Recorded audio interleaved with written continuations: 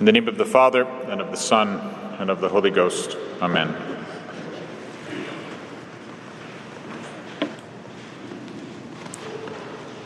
The Mass begins with a very beautiful prayer in the Collect,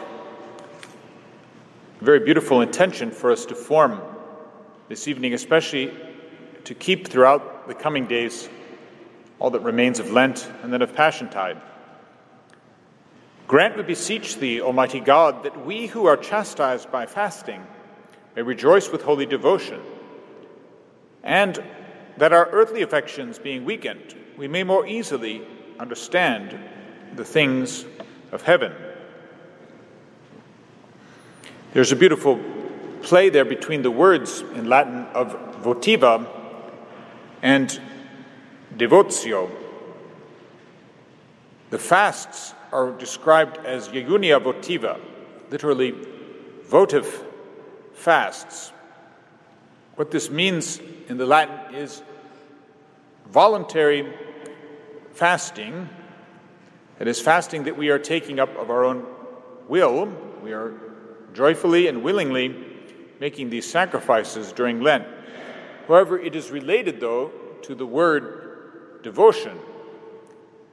They both have the same root in Latin, and so the voluntary sacrifices we make here are what lead to devotion, to that steady flow of the grace of God and charity in our soul.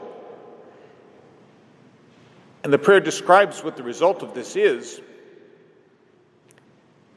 Our earthly affections will be mitigated, not destroyed, but mitigated.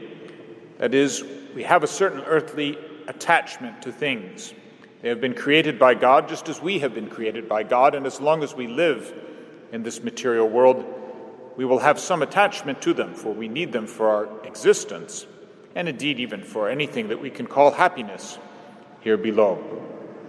Nevertheless, although we cannot destroy entirely these affections and desires, we must at least mitigate them. We are called to restrain them so that we always leave every Lent less attached to the things of earth, so that, as the prayer says, we may more easily understand the things of heaven. The reason why this intention is insisted upon in the Mass is because of another theme that we find toward the end of this Mass. So we find ourselves now Thursday in the fourth week of Lent. We will find a similar theme gently hinted at on these Thursdays now.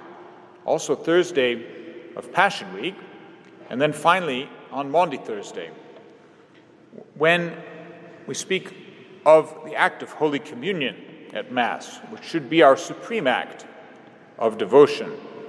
For the post-communion in today's Mass is, "Suffer not, O Lord, thy heavenly gifts, which thou hast provided as a remedy for thy faithful, to turn to the judgment of those who receive them."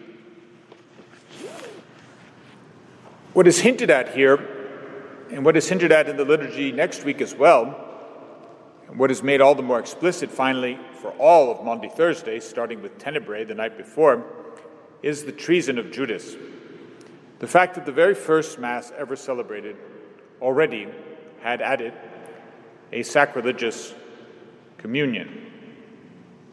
It is entirely contained in that one simple word used by St. Paul when he describes what took place at the Last Supper, that epistle which we have on Holy Thursday, "In qua nocte tradibatur," the Lord, on the night in which his betrayal was underway, as we literally translate the word.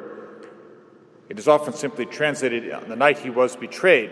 However, the way the verb reads in the original is such that it means at the very moment in which his betrayal was occurring, he took bread, gave thanks, and so on. This refers, of course, to the plotting that had already been taking place since the night before. However,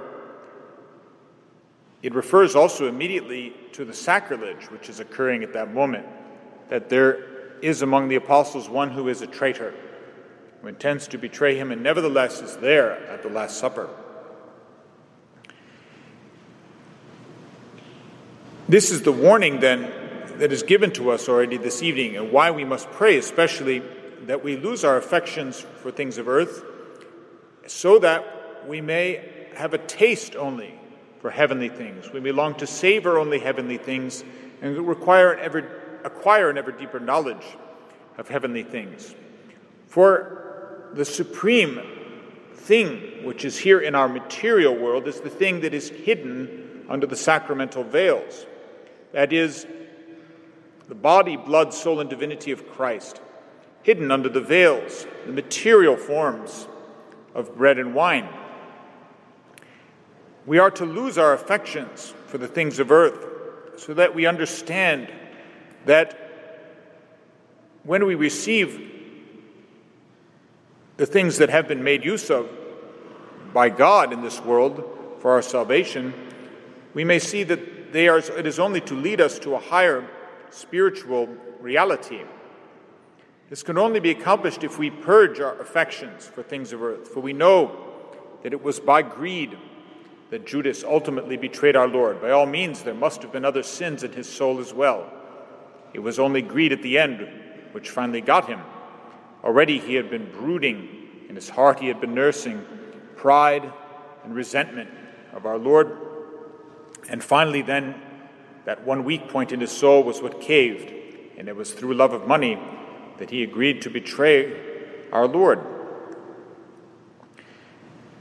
But it should always be our prayer, we remembered this evening and will continue to remember in all the days that remain to us during this time of penance, we must always pray that none of us may ever be a Judas to our Lord, so that what we receive at Holy Mass may be to us truly a remedy and not a cause for condemnation.